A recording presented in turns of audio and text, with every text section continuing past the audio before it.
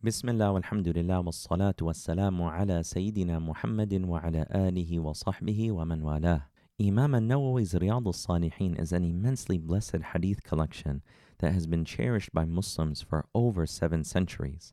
In this series, Sheikh Yahya Rodis gives brief commentary on each of the hadiths in this collection, helping us to follow the sunnah of our beloved Messenger sallallahu alayhi wa sallam.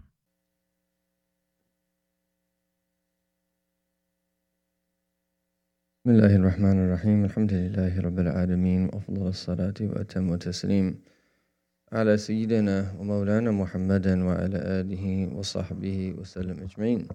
سبحانك لا علم لنا إلا ما علمتنا إنك أنت العليم الحكيم ولا حول ولا قوة إلا بالله العلي العظيم. من كتاب رياض الصالحين لسيد الإمام النووي رحمه الله تعالى ونفعنا بعلومه في الدارين آمين. إلى أن قال حديث number 47 وعن معاذ بن أنس رضي الله عنه أن النبي صلى الله عليه وسلم قال من كظم غيظا وهو قادر على أن ينفذه دعاه الله سبحانه وتعالى على رؤوس الخلائق يوم القيامة حتى يخيره من الهور العين ما شاء. رواه أبو داود والترمذي وقال حديث حسن. Mu'adh bin Anas radiallahu anhu narrates that the Messenger of Allah sallallahu alayhi wa sallam said, one who suppresses his anger despite having the ability to unleash into that act upon it, Allah shall summon him on the day of judgment before the entire creation, so that he may choose whichever of the wide-eyed maidens he likes. Bihur al-Ain. In another narration, that man kadhama ghaydan, whoever suppresses their anger, yaqdiru ala infadihi, and he has the ability to let it out and to unleash.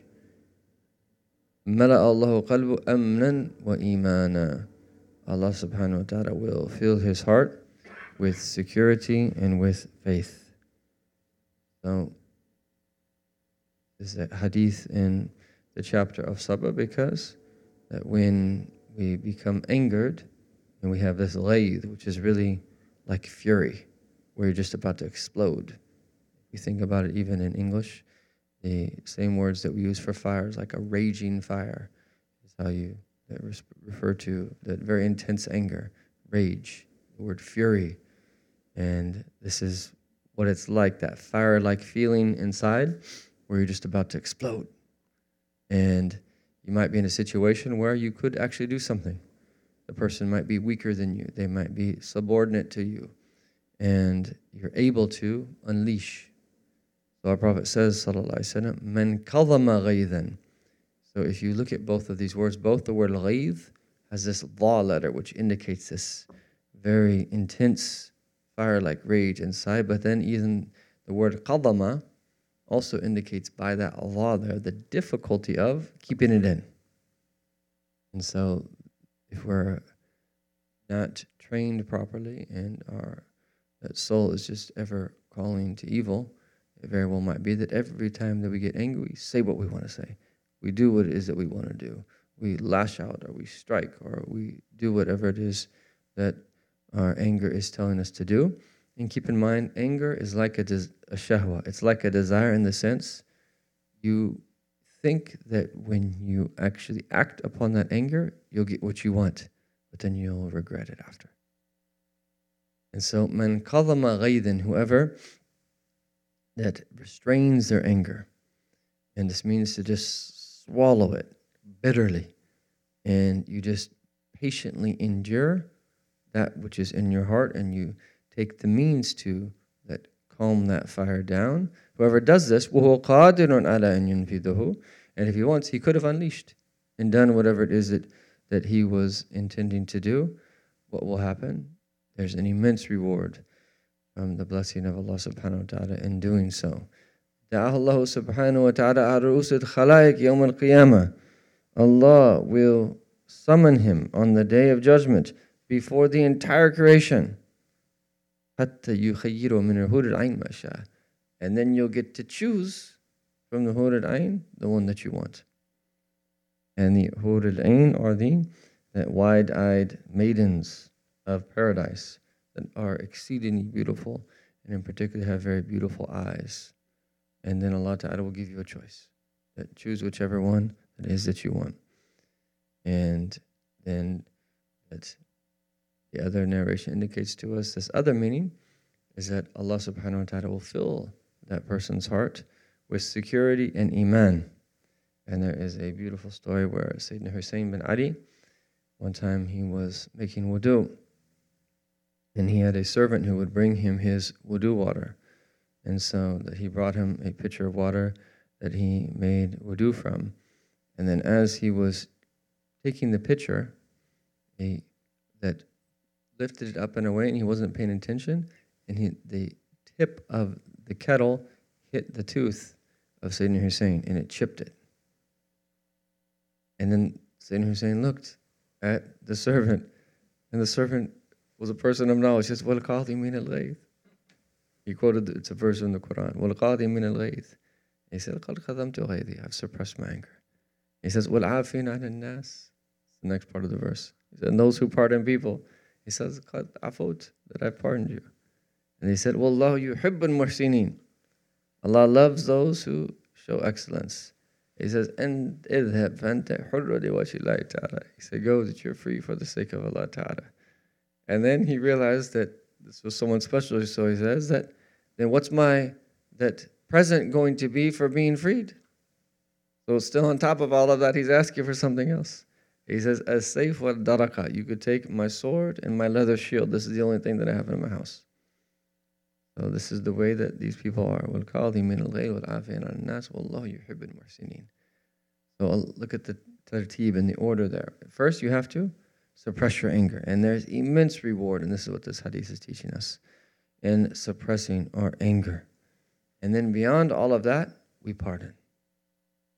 And then beyond all of that, we're people of ihsan. The Quranic standard is very high. And the vast majority of people that we see, that they're just always, that they get angry, they say what they want to say, they do what they want to do. And we tend to regret anger that is unleashed after it is that we unleash that anger. And then the next hadith, hadith 48 rather, says, وَأَنْ أَبِي هُرَيْرَةَ رضي الله عنه أن رجلا قال للنبي صلى الله عليه وسلم أوصني قال لا تغضب فردد مرارا قال لا تغضب رواه البخاري. Abu Hurairah narrates that a person said to the Messenger of Allah sallallahu alaihi wasallam, advise me. He replied, do not get angry. He repeated the request several times, and the Messenger of Allah sallallahu alaihi wasallam said, do not get angry. So it's very simple advice, but it's far from simplistic. The reason our Prophet sallallahu alaihi wasallam mentioned this, even though he requested advice multiple times, was because of the importance. And the scholars say that there are actually potentially multiple companions that asked the Prophet ﷺ for advice and was given this answer to la taghdab, to not get angry. And this is because of the nature of anger and what happens when it is that we get angry. And in one of the narrations it says, أخبرني بعمل يدخلني الجنة. Inform me of an act that were I to do it, it would enter me into paradise. ولا تكثر عليها لعلي أعقله. And don't give me too much so that I can know how it is to implement it. And so that la taghdab, do not become angry. And because once you become angry, is that shaitan has access to you and you're much more susceptible to following his insinuations than you were you to be in a state of control where you're not angry. And so it's very easy when we become angry to get out of balance and to do something that is blameworthy and to do something that it is that we regret later. And so when our Prophet is saying, do not become angry, he is not saying that anger is not part of the deen. No, anger is part of the deen. And it's an important part of the human experience, but it has to be under the direction of the intellect and the sacred law. It has to be controlled. It has to be in its proper place. And it has to be at the right time, to the right degree, towards the right person, for the right reason. So when you look at all of the various criterion of anger, you start to see that, subhanAllah, I got too angry. Or that I end up punishing both of my kids because I was angry even though I should have only disciplined one of them. Or that it wasn't the right time.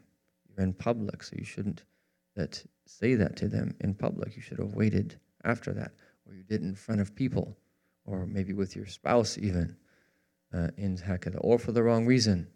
You got angry for your nafs. And then there's other times where you actually should turn into almost like a lion because something's happening and you didn't actually even get angry. So there's times where we might get in trouble and be punished before Allah Ta'ala and be judged for not becoming angry. And then there's times where we get too angry. So we have to get angry for the right reason at the right time, to the right degree, at the right person, and put everything in its balance. So the Prophet ﷺ is teaching us the danger of anger, not that we never ever become angry. And what we have to, when it comes to these types of things, balance ourselves out by making sure that we're in control first before then we find that true balance of getting angry at the right time. So first you want to have less anger in order that you get balanced, and then once you put everything in its proper place, then that hopefully we get angry only for his sake, which was the anger of our Prophet ﷺ, and he was the most gentle of people. But if any of Allah subhanahu wa ta'ala's hudud and his boundaries were transgressed, he would become angry and no one would be able to stand up to his anger. La yukum ahad li ghadabihi sallallahu alayhi wasallam, because he only became angry for the sake of Allah tabaraka wa ta'ala. And that in one narration that Imam al-Kharaiti narrates, he says that the man asking said that I thought about what the Prophet ﷺ said in detail after he said it. He said, I came to the conclusion is that all evil lies in anger, i.e. uncontrollable anger. May Allah Ta'ala bless us to be able to control our anger and to believe deeply and to put everything in its proper place and to be true servants of Allah subhanahu wa ta'ala, that do what is wanted of us in every single situation. Wa sallallahu ala sayyidina Muhammadin wa ala alihi wa sahbihi wa sallam. Alhamdulillahi rabbil alameen. Thank you for listening to one of Al-Maqasid's online educational offerings. Our mission at Al-Maqasid is to cultivate holistic learning environments rooted in knowledge, devotion, and service by providing full-time, part-time, online, and community programs.